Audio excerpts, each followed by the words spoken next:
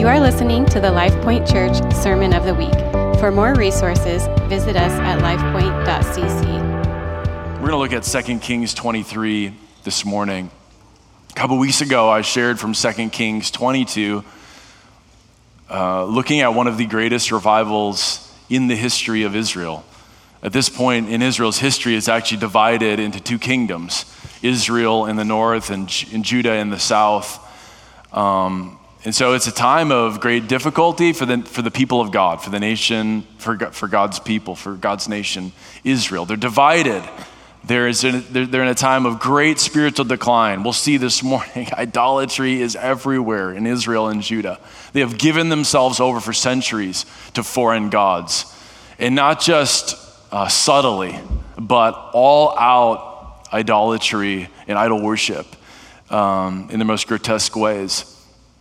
And on top of that, they're surrounded by foreign powers. Assyria is kind of the rising power of the day. Egypt is still a superpower. Babylon is kind of the declining power of the day.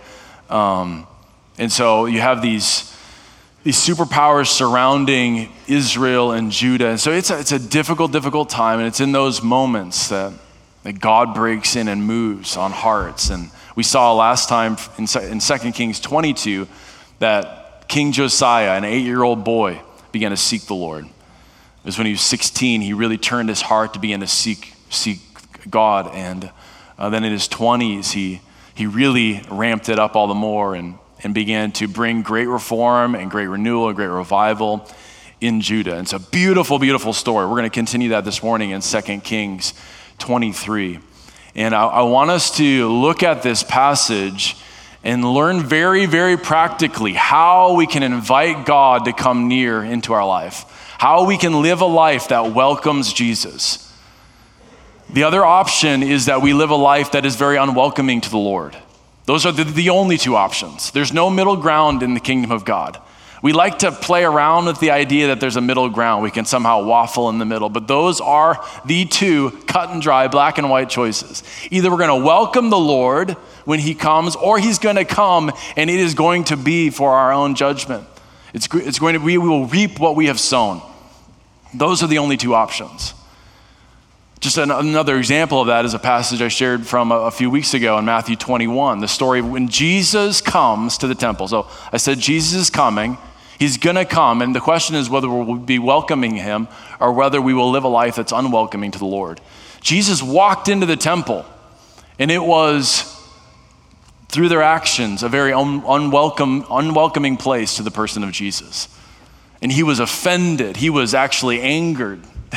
In a holy way, there was this righteous indignation that rose up within Jesus at the sight that he saw. People making a buck off the name of Yahweh, exchanging things, doing business transactions in the courts of the Lord, and he began to turn tables. But there were others that were very welcoming to Jesus in Matthew 21. Because what happens is the lame a healing service breaks out. The lame begin to be brought to Jesus, and he heals the lame, and he begins to proclaim the kingdom of God. So that's the way it is. Either we're going to welcome the Lord, or we're going to live a life that's very unwelcoming to the Lord, and it will be to our judgment. You can think of it like the analogy of fire. Either we can prepare the fire like you would. You'd provide the kindling. You would kind of stack up the wood for good oxygen flow, or the fire of God's judgment will come. You can either prepare the sacrifice, or you can be burned up by the fire of God's judgment. Actually, John the Baptist in Matthew chapter 3. I know I'm quoting a lot of scripture to set this up, but I feel like it's important for the reality of what's at stake to be made very clear. Matthew chapter 3. John the Baptist says that there's one coming after me, of whom his sandals I'm not worthy to untie. And he says, this one will come, and he will baptize in the Holy Spirit and fire. It's really, really good news, and it's actually really, really scary news, all packaged in one. And he says this one, he'll have a winnowing fork in his hand, and he'll separate the wheat from the chaff. You know, the wheat will be for eternal harvest. The chaff will be burned up. And as good Pentecostals, we know and we pray for the fire of God in our midst. but we do it humbly, knowing that Acts chapter 2, the fire of God fell upon the people of God because they were prepared. They had prepared themselves over a matter of days and weeks, preparing for the fire of God to come. But at the same time, John the Baptist said, Holy Spirit and fire, because part of that is this judgment that will come.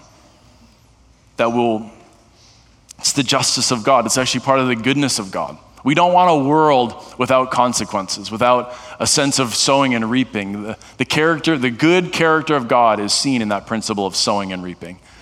And we wouldn't want it any other way. It would be utter chaos, and we wouldn't survive without sowing and reaping. Consequences, cause and effect in the universe. I want us to look at how we can prepare ourselves in such a way that invites the Lord into our life.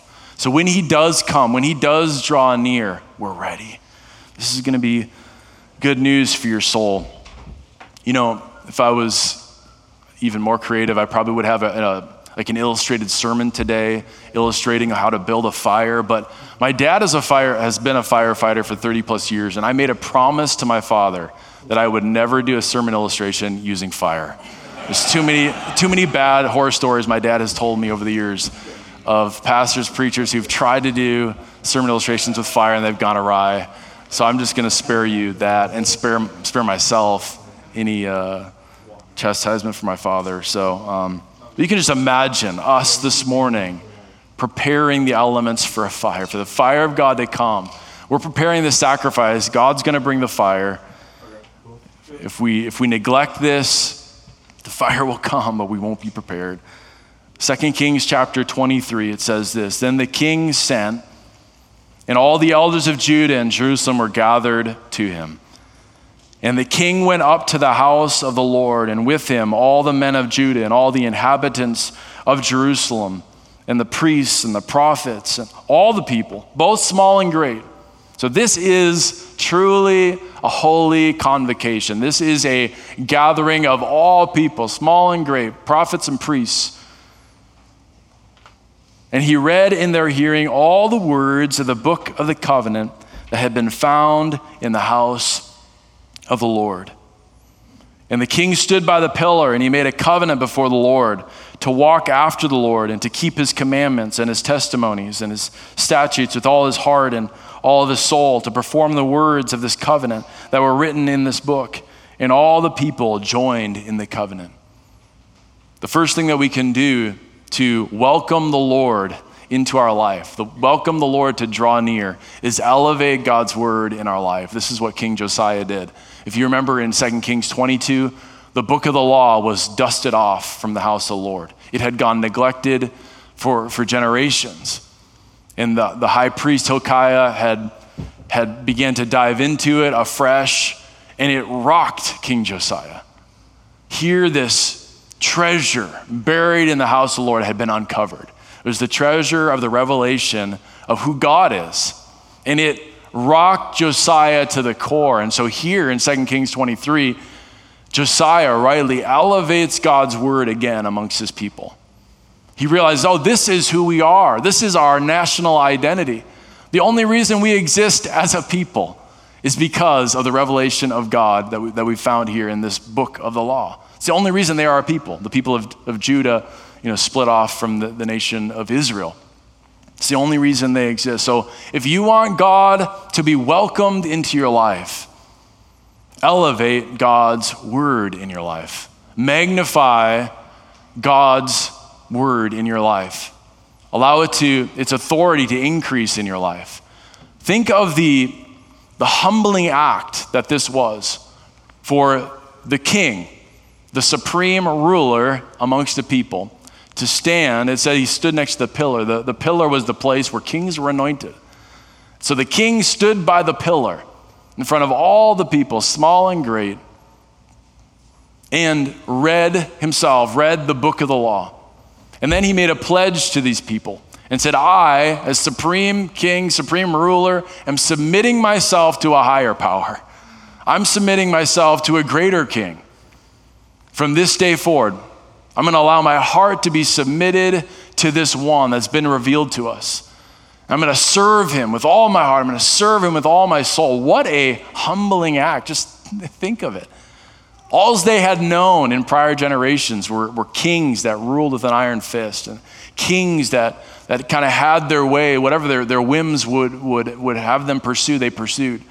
And here was a radical act of devotion and submission from young King Josiah. Just allow it to sink in, the humbling act. So when we elevate God's word, it's such an act of humility to say, God is supreme in my life. I would say the issue amongst the crisis of the day in Josiah's day is the exact opposite of the crisis of the day in our day. In Josiah's day, they had neglected God's word because it had sat dormant. It had been rejected for generations. So there was this sense of, with brand new eyes, they were uncovering this not long neglected book. In our day, it's kind of the opposite. The word of God has become so common that oftentimes we take it for granted. We do the opposite. We say, oh, I've heard that, been there, done that. The word of God, we have all these resources coming our way, flooding at us, to the point that it kind of goes in one ear and out the other. In terms of it rocking us to our core, it rarely does that. Because we fail to stop and allow it to pour over our soul. So my charge to you this morning is to elevate God's word in your life. Think of how God self-describes his revelation to us. He describes it as a sword, a double-edged sword. It's Hebrews chapter 4. We talked about that a few months back. His revelation to us is like it's living and active, and it's like a double-edged sword that can cut into our life. That's relevant to your Monday. It's relevant to your Tuesday. Allow it to pour over your heart, pour over your life, cut into your soul. It's useful. In fact, that's what Paul tells Timothy, that all scripture is God-breathed and is useful for teaching and training and correcting and training in righteousness.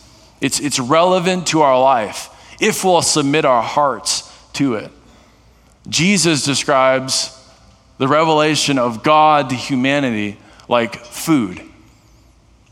You know, in Matthew chapter 4, as he's being tested in the wilderness, he hadn't eaten for 40 days. The enemy comes to him and tries to tempt him with a microwavable dinner. He says, can you switch that stone into bread? You can do it if you have the power of God. And Jesus says, he quotes scripture and says, man does not live on bread alone, but on every word that proceeds from the mouth of God. Elevate God's word in your mind. Elevate God's word in your life.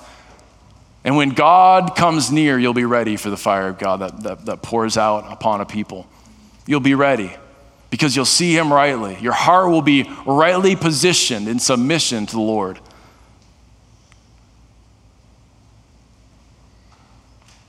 Psalm 119 says that the word of the Lord is a light to our path, a lamp in our life. So you question what to do with your life. You question how to proceed, how to move forward. The word of God is meant to be that compass, that guide map for our life. But how often do we neglect it? We run to other things. Elevate God's word in your life. Are you guys tracking with us?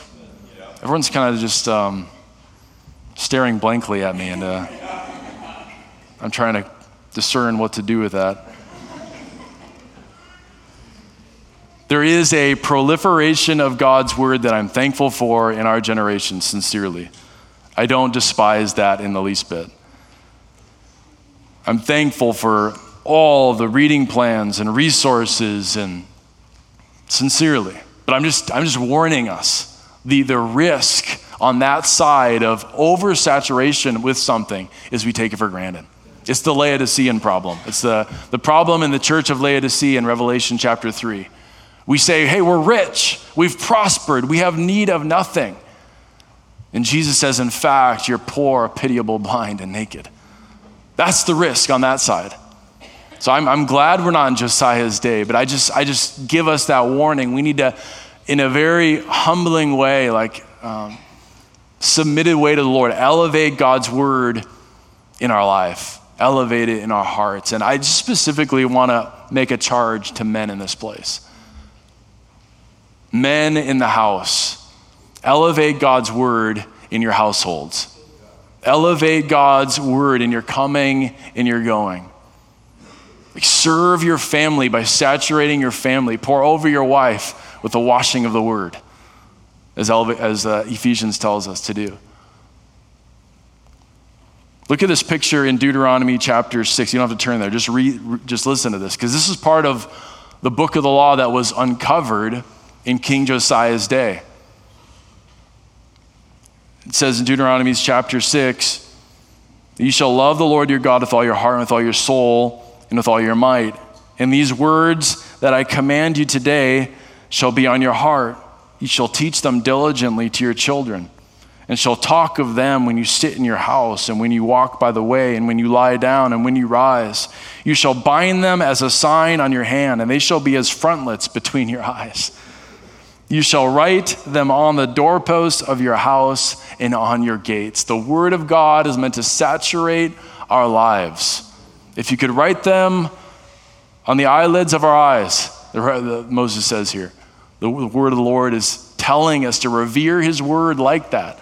Place it before us constantly. And so I charge you men to saturate your homes in the word of God. Don't preach at your family. Just immerse them constantly in the word of God. Read it at the dinner table. Read it in the living room. Read it, as the book of Deuteronomy says, in your coming and your going. When you're walking down the road, talk about the word of God. He's that good. And if we revere it, we would talk about it in our coming and our going. It's my charge to men. I've just had this faith as of late to call the husbands and fathers higher. I just feel like the Lord's restoring something. You know, revival has an impact on the home. And if it doesn't, it's not true revival. It's not true renewal. It's not a true awakening of the church if God also isn't infiltrating that institution that he began at the very beginning in Genesis 1 and 2, the institution of the home. And so all that's kind of a side thing. I just charge you men to elevate God's word in your homes. And so for all of us, elevate it in our hearts, in our minds, in our lives. So this morning is meant to be very, very practical.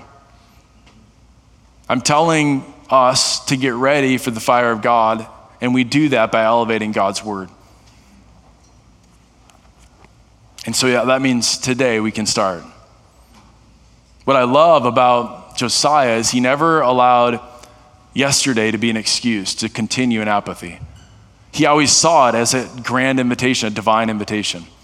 And so there's always kind of natural responses that we gravitate towards. But some of us, we get heaped with a whole lot of condemnation and shame when we uncover some truth like this. Oh, I haven't been elevating God's word. Okay, I hate that sense of conviction.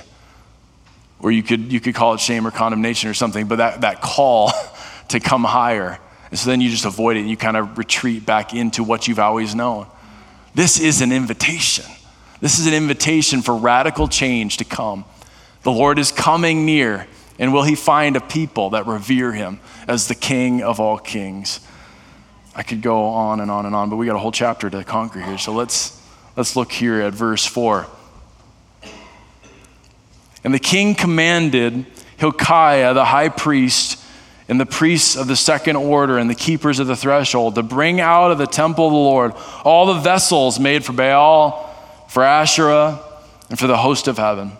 He burned them outside Jerusalem in the fields of the Kidron and carried their ashes to Bethel. So Bethel was significant because that's where a lot of the worship to Canaanite gods began. So he was making a statement to Judah that this act of repentance, of turning from idols, will turn us back from all the way back to where this started, all the way back to Bethel where this started.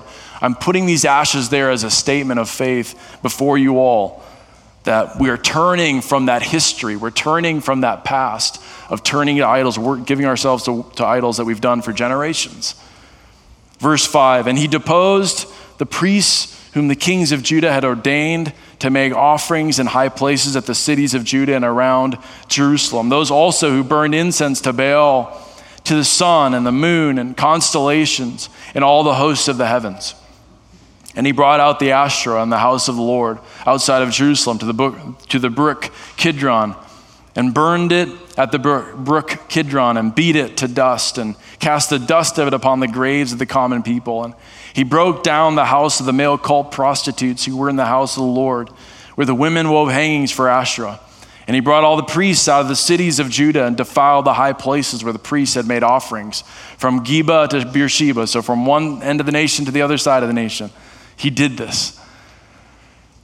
And he broke down the high places of the gates that were at the entrance of the gate of Joshua, the governor of the city, which were on one's left at the gate of the city. However, the priests of the high places did not come up to the altar of the Lord in Jerusalem, but they ate unleavened bread among their brothers. And he defiled Topheth, which is in the valley of the son of Hinnom, that no one might burn his son and his daughter as an offering to Molech. And he removed the horses that the kings of Judah had dedicated to the sun at the entrance to the house of the Lord by the chamber of Nathan-Melech, the chamberlain, who was in the precincts. And he burned the chariots of the sun with fire. One more verse. And the altars on the roof of the upper chamber of Ahaz, which the kings of Judah had made, and the altars that Manasseh had made on the two courts of the house of the Lord, he pulled down and broke in pieces and cast the dust of them into the brook Kidron. And he continues on. And I'll just stop there. Continues on for another 8, 9, 10 verses. Casting down these idols, breaking down these idols. So the second thing we can do to welcome the Lord to draw near is turn away from idols. To turn away from pursuit of other things, of lesser loves, of God's lowercase, that we put in this position in our life. It's worthy of our affection, when in reality they're not. Now, obviously, in Josiah's day, it was such a gross, blatant expression of idolatry that it's hard for us to even begin to register. It's hard for us to begin to grapple with what this means for our life. But I would caution us to set this aside too quickly. Idolatry is as common as humanity. Idolatry is as common in every age. It truly is. I just believe as we progress as humanity and human history, idolatry just becomes a little more subtle. But there is this sense that our hearts gravitate towards other things away from the Lord. And so Josiah unapologetically tore down these blatant idols and made a statement of it. If there was any questioning regarding his zeal, regarding the covenant that he made before the people, he was putting that to rest in this campaign, which took the better part of a year. He spent an entire year of his reign as king simply cleansing Judah of idolatry and Samaria of idolatry. Blatant idolatry that they'd given themselves to for generations, for centuries. Making the statement that our devotion is to Yahweh alone. It's to the Lord alone. So I encourage you to turn away from idols. Martin Luther said that whatever man loves, that is his God, for he carries it in his heart. So it's things that we carry in our heart that begin to take the place of the Lord in our life. Tozer said that idolatry is such an offense to God because it presents such a low view of God.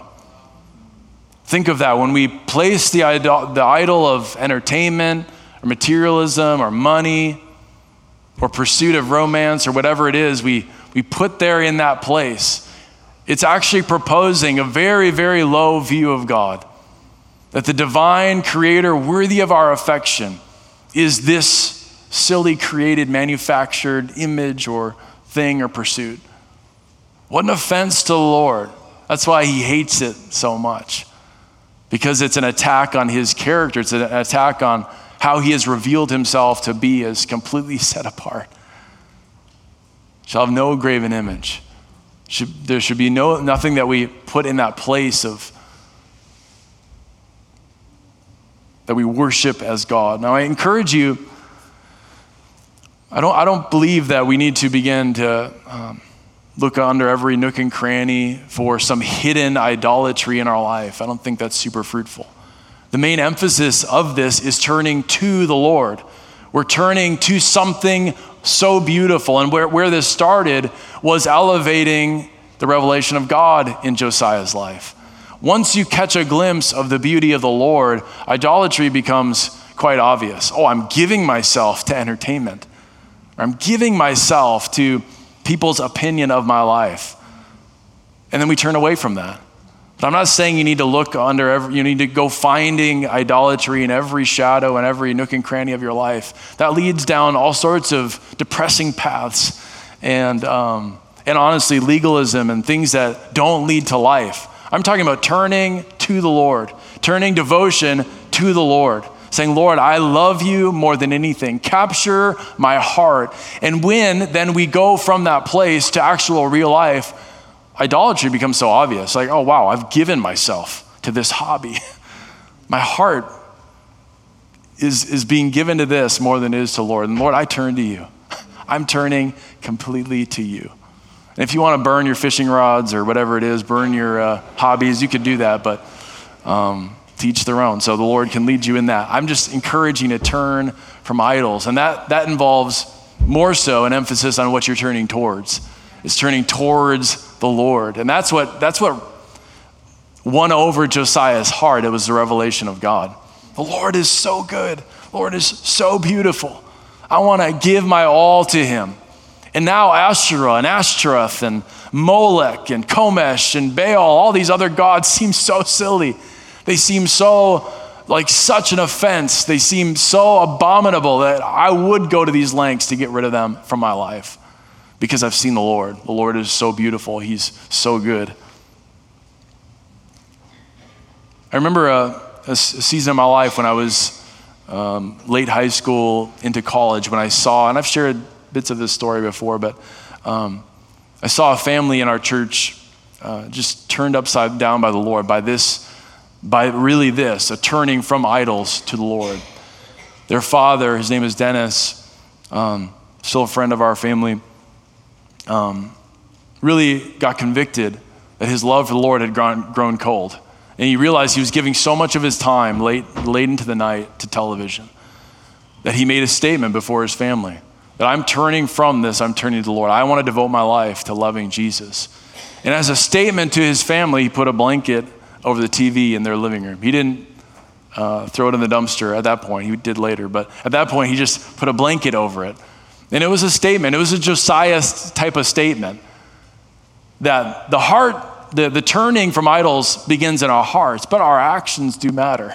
We can't just allow it to stay in our hearts. Our actions matter, and they're a testimony to people around us. That's what Josiah was doing by making such extravagant acts.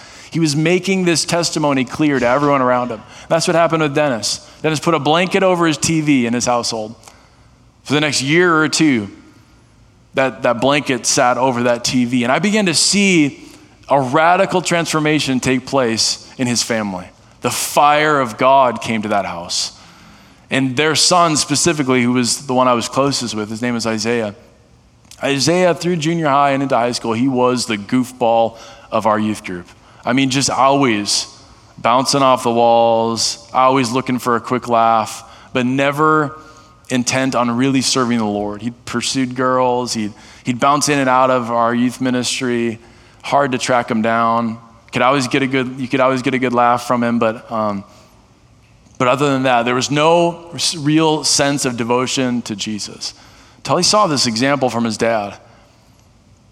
And honestly, the revelation of God to his father began to beam out of him and began to impact his family. And Isaiah himself had an encounter with the Lord in his bedroom that forever changed him. And in that same zeal that I saw in Dennis's eye, I began to see in his son's eye, Isaiah's eye. And every time you'd be around, I know Tony and Scott know Isaiah. Every time you'd see Isaiah, he'd have that flicker of love for the Lord in his eye. And oftentimes it would convict you. It'd be like, wow, I don't love Jesus as much as this guy. I want to love the Lord like him.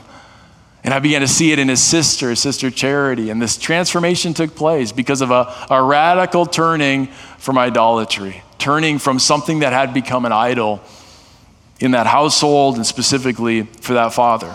So I encourage you, if you want to be ready for the Lord to come near, if you want to live a life that welcomes the Lord to come near, the book of James says, draw near to the Lord and he will draw near to you. If you want to live a life that's taking a step towards the Lord, turn from idols. Let's continue on. Let's bump down to verse 21. So you can read more of his destruction of idols and be encouraged by that. But verse 21, so something else he does, a third way in which he invites the Lord to visit the people of Judah. Verse 21, and the king commanded all the people, keep the Passover to the Lord your God, as it is written in the book of the covenant. For no such Passover has been kept since the days of the judges who judged Israel, or during all the days of the kings of Israel, or of the kings of Judah. But in the 18th year of King Josiah, this Passover was kept to the Lord in Jerusalem. I believe this is the pinnacle of revival in Josiah's day. The day where the revelation ultimately of Jesus is revealed, is brought to bear upon God's people. Ultimately, God's plan for his people to bring about a Savior. And that was foreshadowed in this Passover festival, the Feast of Unleavened Bread and the Passover feast. So King Josiah, in one more statement of radical devotion, of radical repentance, and ultimately phenomenal leadership, he uncovers this festival, the Feast of Passover, which had been neglected. Just to put this in perspective, it had been neglected for 600 years. So just imagine this institution of the people of God as a distinct people from the Canaanites and the Egyptians and the Assyrians and the Babylonians. It had been neglected for 600 years. And King Josiah discovers it, and he realizes, wow, we have been living outside of the covering and the protection of the Lord. God is our defender. He is our deliverer. He is our protector. And we have been living outside of that protection. That's why I'm talking about. That's always the only two options that we can live. Either we're going to live outside of God's protection, of which we should be fearful of. It's a terrifying place to be, or we'll live under the covering of the Lord. So the third way in which we can prepare for the Lord to come near, invite him to come near, is live under the covering of the blood of Jesus. Live under the covering of the blood. Live there. Constantly at rest and placing your faith and confidence only in the sufficiency of Christ in your life. You live there, and there is not only peace for your soul, but protection. Protection for your life. And that's what Josiah uncovered. You can understand why that would be so revolutionary. Like why this is the moment in Judah's history that will be recalled for generations. Like everything is changing right now. The Passover feast is being discovered. Now as a people of God, we're going to live back under the promises and the covering of that covenant. That the Lord is our deliverer, that he is our protector. So the Passover was so significant because it was the festival that marked remembrance of the Lord delivering Israel out of Egypt, so out of slavery. Praise God for that. We're set free by the power of God. And it was pronounced over Israel's identity through the sacrifice of a lamb, and that blood of that lamb would be spread over the doorposts of the house. And judgment would come to Egypt and those doorposts that were not marked with the blood, and for those marked with the blood, they would be protected. The sheer power of God, pure power of God, no other way to explain it, that this blood would protect the people of God. and that judgment would come to Egypt and households not under the blood, and ultimately protection and deliverance would come to those living under the blood. That is where God is calling us to live, as these humble, dependent ones who look like fools in the eyes of the world. You're going to put your confidence in the blood of a Savior. You're going to put your confidence in the sacrifice of God. That's where you're going to put your confidence. And we say, yes, that is my life. The cross now is my life and my all. So our Passover as a New Testament people is the Lamb of God that takes away the sins of the world. He is our Passover lamb. That's not speculation. That's not like a creative afterthought by the New Testament church. It's Jesus himself who pointed us to that reality. In Mark chapter 14, so the night of his betrayal, Jesus gives his disciples the instructions, and he says, go and prepare for Passover. I want to have a Passover feast with you all. Go and prepare for it. And they get the room ready. They get all the elements of the Passover meal together. And it's there at that Passover feast where Jesus draws a line in the sand, demarcating, delineating the transfer into this new covenant age. This covenant age where he himself would be the Passover lamb. And so it was there at the Last Supper, eating the elements of the Passover feast, that Jesus says, take the bread. This is my body. Eat of it. This is now your new life in the kingdom. Hey, take the cup. Drink of it. This is now the blood that washes over you. Drink of it. This is my blood. And Jesus said, do this in remembrance of me. So that now becomes our life. We do this, not just communion. This morning we'll take communion together as a statement in response to 2 Kings 23, but it's more than that. Communion, or the Lord's Supper, serves as a tangible element of faith to stoke our sensory selves to come into a life of true faith. But the invitation here is for us to live continually under the covering of the blood of the Lamb. Live continually in this utter dependence to the Lamb, utter dependence to the blood of the Lamb, the blood that was sacrificed for us. That is now our deliverance from sin and bondage, but it's also our protection from the enemy. Remember, judgment came that night, the night of the Passover, the original night of Passover. Exodus 12:13. There was that protection that the blood provides, and I want to live there. And when we do that, we welcome the Lord to come near. He comes near, and he provides for the people of Israel this beautiful blessing of breakthrough, of the supernatural that marked their life, of ultimately divine destiny. Their divine inheritance in the Lord came through what was started through the Passover. This has been the LifePoint Church Sermon of the Week. For more resources, visit us at lifepoint.cc.